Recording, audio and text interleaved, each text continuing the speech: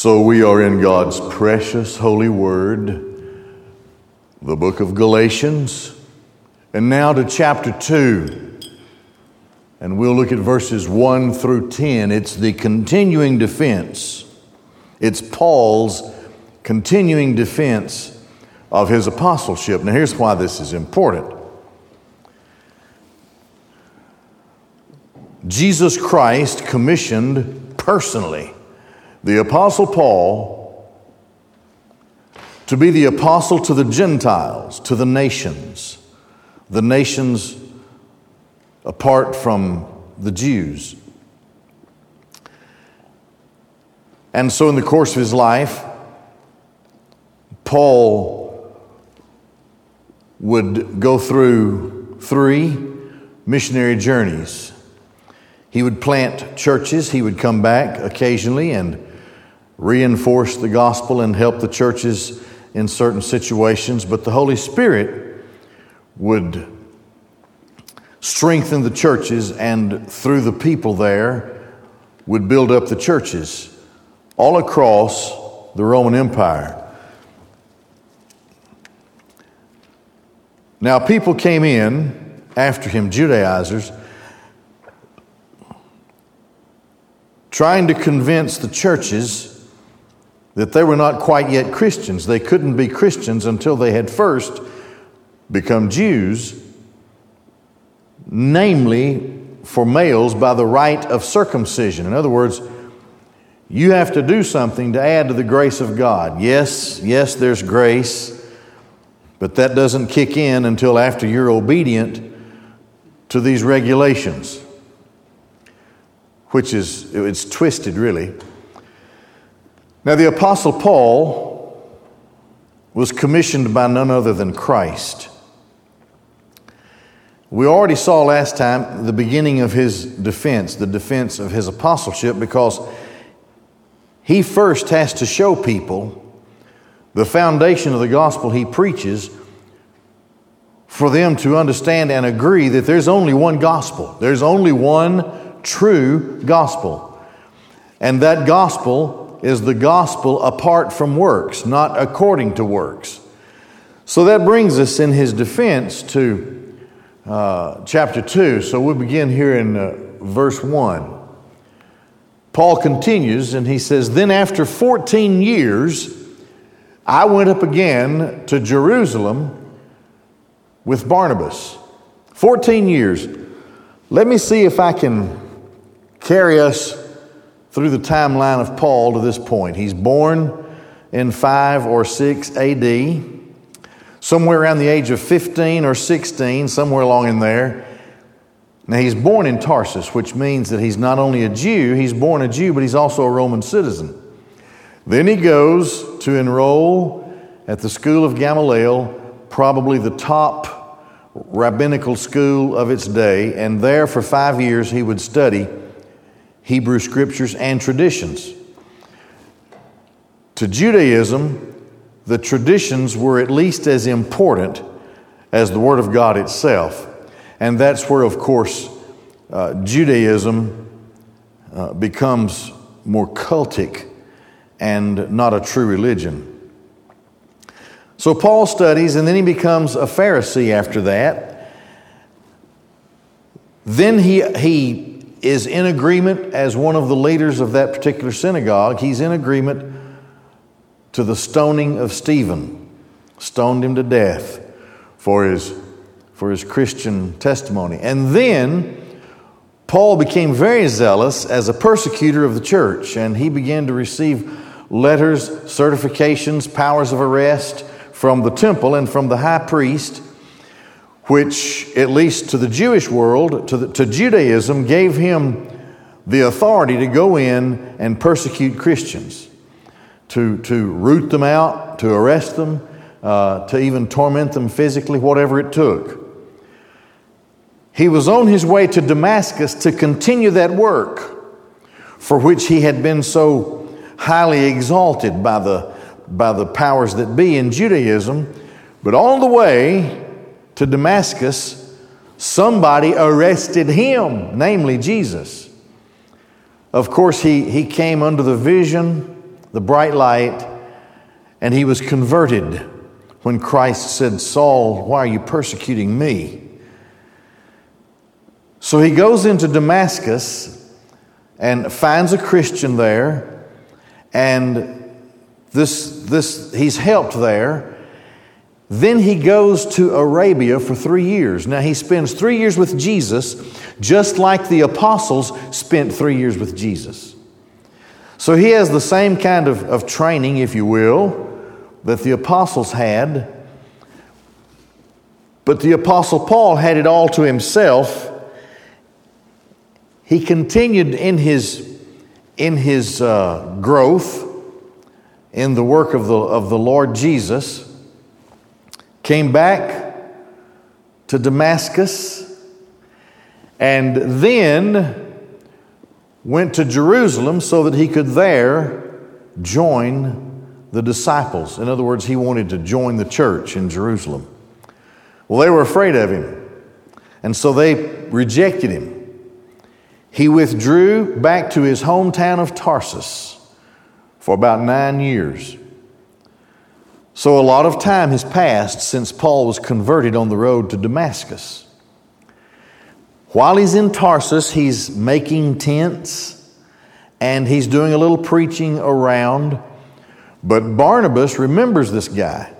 Now, Barnabas in the book of Acts was an important member, an important disciple at the church in Jerusalem. In the early days of the church, the disciples, the church members, if you will, they sold everything they had and they put it into a pot so that everybody, it was sort of like communism, and it failed, frankly. But Barnabas had sold a piece of land and had contributed greatly to the cause of the church there. And so he was an important member. Barnabas, son of encouragement, that's his name. He remembered Paul. 9 years had passed. He goes to Tarsus. And he says, Saul, I want you to go with me to Antioch. There's a great work there. We can teach in Antioch. So Saul of Tarsus joins Barnabas. They go to Antioch. There was a prophecy that came from one of the early New Testament prophets, Agabus, and he prophesied of a famine in Jerusalem. So Barnabas and Saul took up an offering and carried the offering to Jerusalem to help the church in Jerusalem. They go back to Antioch. When they get back, the church at Antioch separates them. The Holy Spirit separates them. The church lays hands on them, and the church sends them out on that first missionary journey. And on that first missionary journey, including places in Galatia, Lystra, Derbe, other places, Gentiles were coming to the faith. They were children of God. They were saved folks. They had never been Jews. They weren't that familiar with Judaism, but the power of the Holy Spirit, the preaching of Barnabas and Saul, a great movement of the Lord, and they came into the church, Gentiles, not Jews. Word gets back, and so these Judaizers go around and say, that can't be. They have to be Jews first. We're not going to give this up. They have to be Jews before they can be Christians. So this is what Paul is facing with the Judaizers going to Galatia, trying to convince the Christians there that the men are going to have to be circumcised and they're going to have to come under the rituals of Judaism before they can actually be received into the church. And that is not the true gospel. The Apostle Paul is now defending the true gospel, and doing so by defending who he is. Now at this time, that brings us, they come back from the missionary journey and they report what has happened to the church at Antioch. And then Barnabas and now Paul the apostle will go to Jerusalem, and that's where we come to here. They go to Jerusalem to defend the true gospel of Jesus Christ and to confront the root of the Judaizers in the church. So that's what's happened across those 14 years. And if you add the 3 years in Arabia, you're looking at 17 years. Paul has been in the ministry now for 17 years. And he says he went up again to Jerusalem with Barnabas. Now Barnabas was a beloved disciple who was from Jerusalem. Everybody loved Barnabas. When Barnabas comes, and his traveling companion is none other than Saul of Tarsus, who is the Apostle Paul, the church is more open now to the Apostle Paul. They bring with them a Greek whose name is Titus. Here it is. Having taken Titus also with me. This is living proof of a born-again Christian, a Spirit-baptized believer, a child of God who is an uncircumcised Greek who has never been a Jew. They bring living proof in this man of what God is doing everywhere with the gospel across that part of the Roman Empire.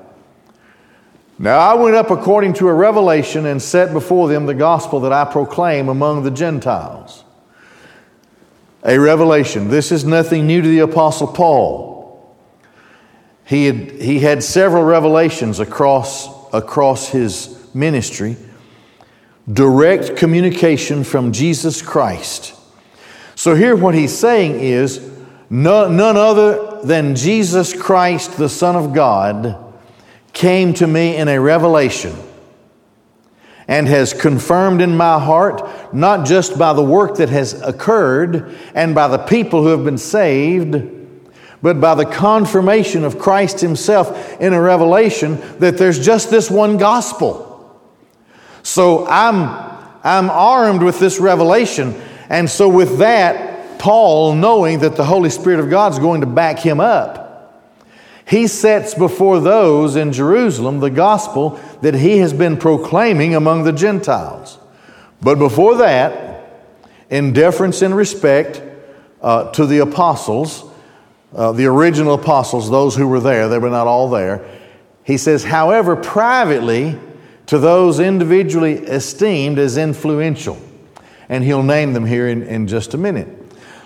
Lest hardly I should be running or have run in vain. Paul, told by Christ in a revelation, knowing that these apostles had lived under Christ for 3 years, knowing the power of the Holy Spirit, knows that they're going to agree with him and confirm everything that he says. So the first thing he does when he gets there is he has a little meeting with those apostles who were there. Peter was among them. So that no one could stand up in a meeting and say that he's running around the other guys, you know. So I don't want anybody to think that I'm running in vain. The Bible says in Acts 15, and Paul is recounting the meeting, the council in Jerusalem, Acts 15. This is important to us because of the gospel we preach. You see, line upon line, precept upon precept, the work of God continues. What Seth preached in the pre-flood world, what Enoch preached in the pre-flood world was the gospel, but it was in a setting in which they were armed with that truth that was useful for their day. There was no sense in the pre-flood world, for example, explaining to them the 7 seals that are broken in the revelation. I mean, a lot of things that the people of God just didn't need at that point in time. But then the flood came, and Noah offers his offering, and there's a special relationship between the family of Noah and Yahweh. And then comes forth Shem, the one who is the one who is the leader of the Semitics. He is the one whose descendants, he's the ancestor there. His descendants would become the Semitic peoples, and most specifically Abram, who would become Abraham, and then Isaac, then Jacob. So there is a message that continues through here until you get to the time of Moses, and then the law is given. And the message is strengthened, and it becomes more applicable according to the day. The truth of God is growing. That continues all the way through the rite of circumcision for the Israelites in the Old Testament, and the ritual and the law that they are given, and the prophets who come, and the judgments that come. But all the while, there's a prophecy of the coming of the Christ, okay? And here's my point. The time is now for people to realize that the message, the gospel of God, the elect of God, according to the Great Commission, will come from the uttermost parts of the earth.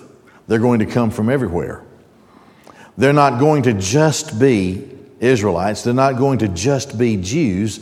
They're going to be people everywhere, and Christ has come to fulfill the law. The traditions that I mentioned earlier that were extra biblical, they were not of the Bible.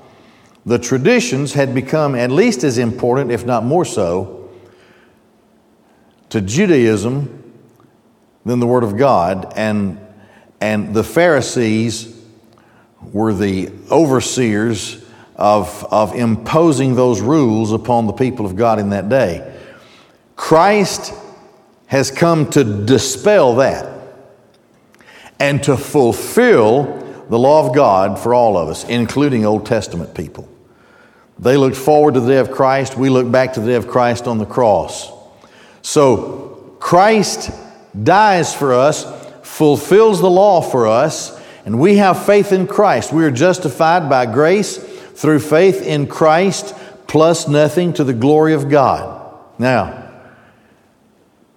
he says, not even Titus, a Greek who was with me, was compelled to be circumcised. So here they are in Jerusalem, the church in Jerusalem. The apostles are there. The brother of the Lord, James, is there. Nobody will agree in that meeting that Titus has to be circumcised before he is allowed to come in and to be considered a part of who they are.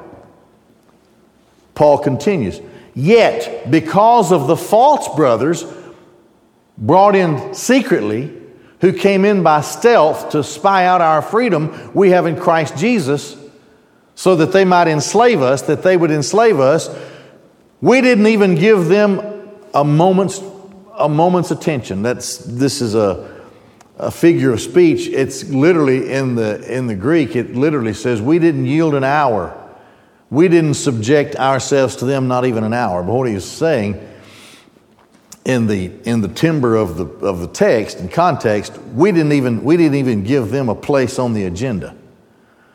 They didn't have any. These Judaizers had no place, who wanted to impose the slavery of Judaism upon the church. We didn't give them anything. Why? So that the truth of the gospel might continue with you. It's a watershed moment in Acts chapter 15. Of those who are in authority and the officials who are in the meeting, there is not one objection raised to the truth of the gospel, that it happens without regard to Judaism. In other words, Christianity is not a follow-up to Judaism. It is the continuing call of God to His elect, which now is extended to all of the world. Christ has come. He has fulfilled the law, and those who are drawn to Christ and look to Him in faith are saved, plus nothing, so that the truth of the gospel might continue with you. This conflict never ends. Never ends. There are always, even those who are within the church, there are always those who rise to object to the sovereign grace of God in Jesus Christ, justified by grace alone, through faith alone, in Christ alone, plus nothing, to the glory of God alone. Now we have our own ordinances, of course, in the church, and those things are important to us. And I believe any obedient church and any obedient Christian wants to participate in those ordinances. But they're not requirements for salvation. These are the obedient actions that flow forth from our salvation. But the truth of the gospel is that we're only saved by the grace of God plus nothing. There is nothing else that we can add to the finished work of Christ. This is the glory of the gospel that can be carried all over the world. We don't have to carry a set of knives with us so that we require circumcision.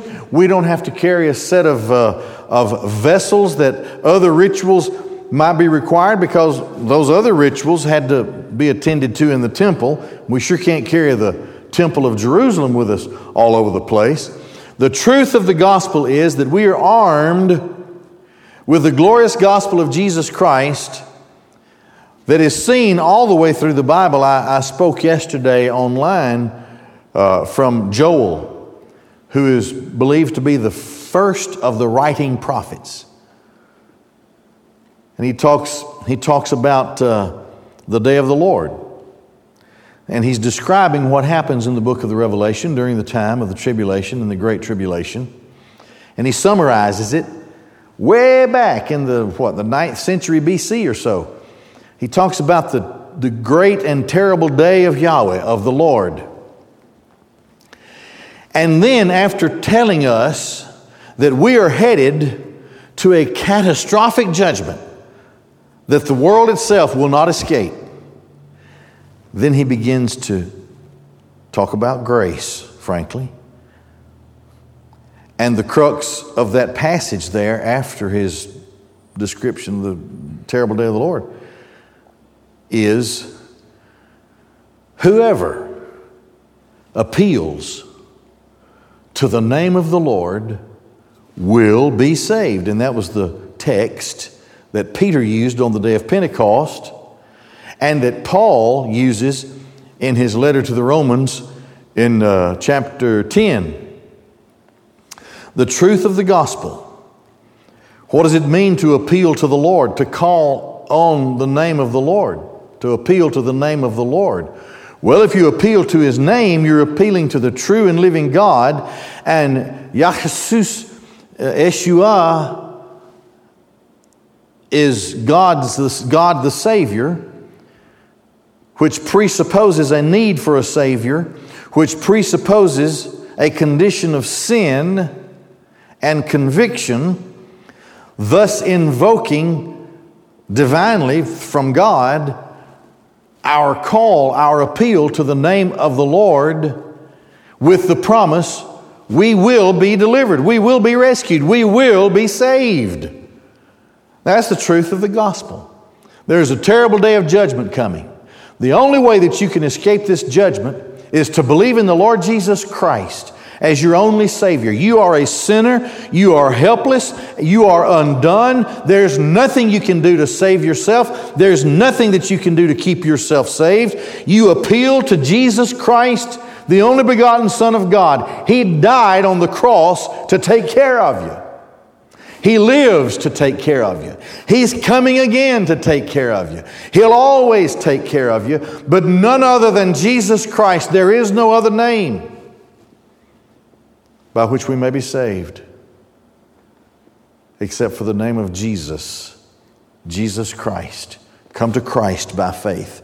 Now we present the simple gospel message and we make an appeal in an external fashion, but it is God via His Holy Spirit who pricks and convicts the hearts and draws people to Himself. And it is a joy and a comfort to watch the power of God as He brings people to Himself.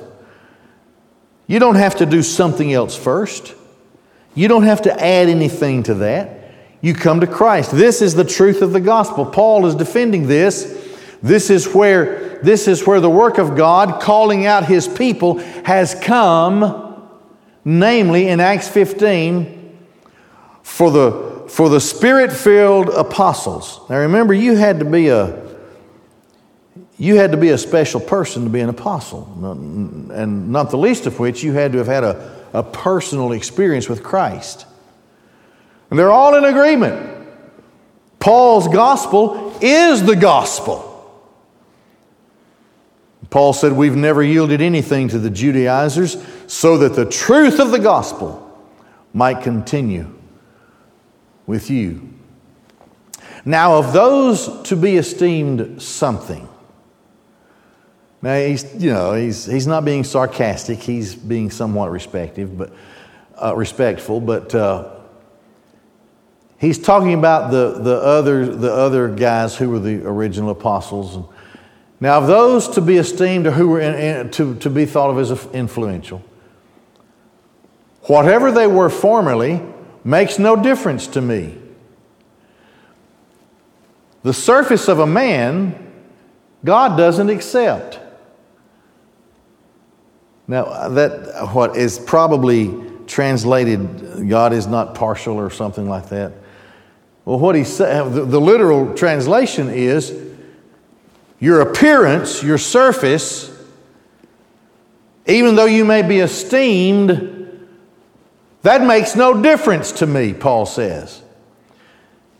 For the esteemed added nothing to me. God doesn't accept what people impose on what He says. He doesn't accept that. It doesn't matter who they are.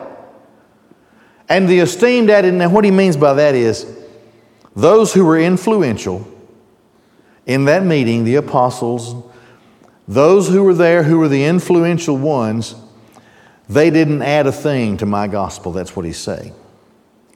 They didn't require an extra thing at all. They all were in agreement. This is the true gospel of Jesus Christ.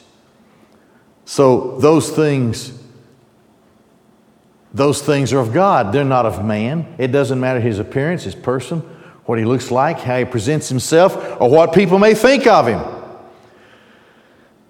They didn't add a thing to my gospel. But on the contrary, having seen that I had been entrusted with the gospel of the uncircumcision, just as Peter with that of the circumcision, for the one having worked in Peter for apostleship of the circumcision, did also in me toward the Gentiles. Now that's not two separate gospels. What it means is that Peter starts in Jerusalem, he moves out from there, and his work, especially his initial work, is among the Jews. Paul is different. Paul's initial work is among the Gentiles. They're both preaching the same gospel. But the work of Peter is in one direction, and the work of Paul is in another direction. So they saw that their gospel was the same. What he's preaching to them is what I'm preaching to the Gentiles. And there is no difference in the great gospel of the Lord Jesus Christ. And having known the grace, having been given to me. Now remember, 17 years have passed. Paul, the persecutor of the church, has been in the ministry for 17 years. He has worked. Man, he was beaten and whipped. He has marks on his body. It was difficult for him, but he never stopped because he was commissioned by Christ to carry the gospel to the Gentiles. It had been tough, but the grace of God was in him. And the grace of God in him was stronger than anything the world could throw at him. And the grace of God, which predated his life, was seen working in him on the road to Damascus. and even then in crescendo all the way through those 17 years, the previous 17 years of his ministry. I know the grace of God that's been given to me, and it was obvious to these guys as well, James and Cephas and John. James is the brother of the Lord, Cephas and John, Peter and John, apostles. James was esteemed as the pastor of the church in Jerusalem. Paul says those guys were esteemed to be pillars in the church. They gave the right hands of fellowship to me and Barnabas, that we should go to the Gentiles, but they would go to the circumcision. They only asked one thing, that we should remember the poor. And that same thing I was also eager to do. Now, why did they ask that? I'll tell you why. The church in Jerusalem was struggling. They had been ostracized by their Jewish brethren or counterparts or whatever. Nobody wanted to have anything to do with them. I'm sure that work was difficult to find. They had exhausted the great treasury that everybody had put into when they first became disciples of Christ. And so now they have nothing. People have to eat. They have to be resourced in order to preach the gospel. And the church at Jerusalem was the first one. So this simple request, remember the poor. And Paul said, you know what? I was eager to do that myself. They didn't even have to say that. I was ready to do that. To help churches where they need help so that the gospel will not be silenced or stopped. That those people may have the resources and the personal strength to go out into this world to preach the gospel of Jesus Christ. I was eager to do that. So we're all in this together, essentially, is what these three, James, Cephas, and John, they're saying to Paul and Barnabas. We're all in this thing together. And there are times that we'll be able to help you. There are other times that you'll need to help us. But all to the glory of God for the sake of the true gospel of Jesus Christ. So this is a great victory for the church, and it is a great watershed moment in the time of God's call to His elect, so that namely in these last days we are armed with the true gospel, the one gospel of Jesus Christ, that you're justified by grace alone, through faith alone, in Christ alone, to the glory of God alone. And that's it. You cannot add to the gospel of Christ. You cannot add to the grace of God. Christ cried out from the cross, it is finished, it is accomplished, and He is our Sabbath. According to the teaching of the New Testament, prefigured in the Old Testament by the day that was called the Sabbath, He is now our rest, and we repose in Him and His finished work to our salvation. Thank you for being with us here today in our worship time. And remember that our Bible study tonight is at 6 o'clock. So we'll pray now and we'll be through, okay? Oh, Father, help us to carry this gospel wherever we may go. Though we are stuck at home, we can write it on Facebook. We can send it out in emails. We can proclaim it in ways that previous generations didn't enjoy. Because we know that nothing will stop the gospel of Christ until the last of us has been brought into the fold. And Lord, we know that everything is according to your purpose, and even this era this strange time of life for us. Somehow it's according to your purpose. It's worldwide, and it wouldn't be if it wasn't according to your ordained purpose. So we find better and greater ways to do what you've called us to do, namely to carry out the Great Commission. We can do that so easily just online right now in these days. Because we know, Lord, that you have given us an audience stuck at home looking for something. And even then, by your divine and sovereign way, you can draw those eyes and those minds and their attention to the gospel, whoever may be presenting it at whatever time across the world. And we know, Lord, that we are in your kingdom, and that your kingdom will supplant all other kingdoms. And with that in mind, we look forward to the coming of our great King and our God and our Savior, Jesus Christ, in whose name we pray. Amen.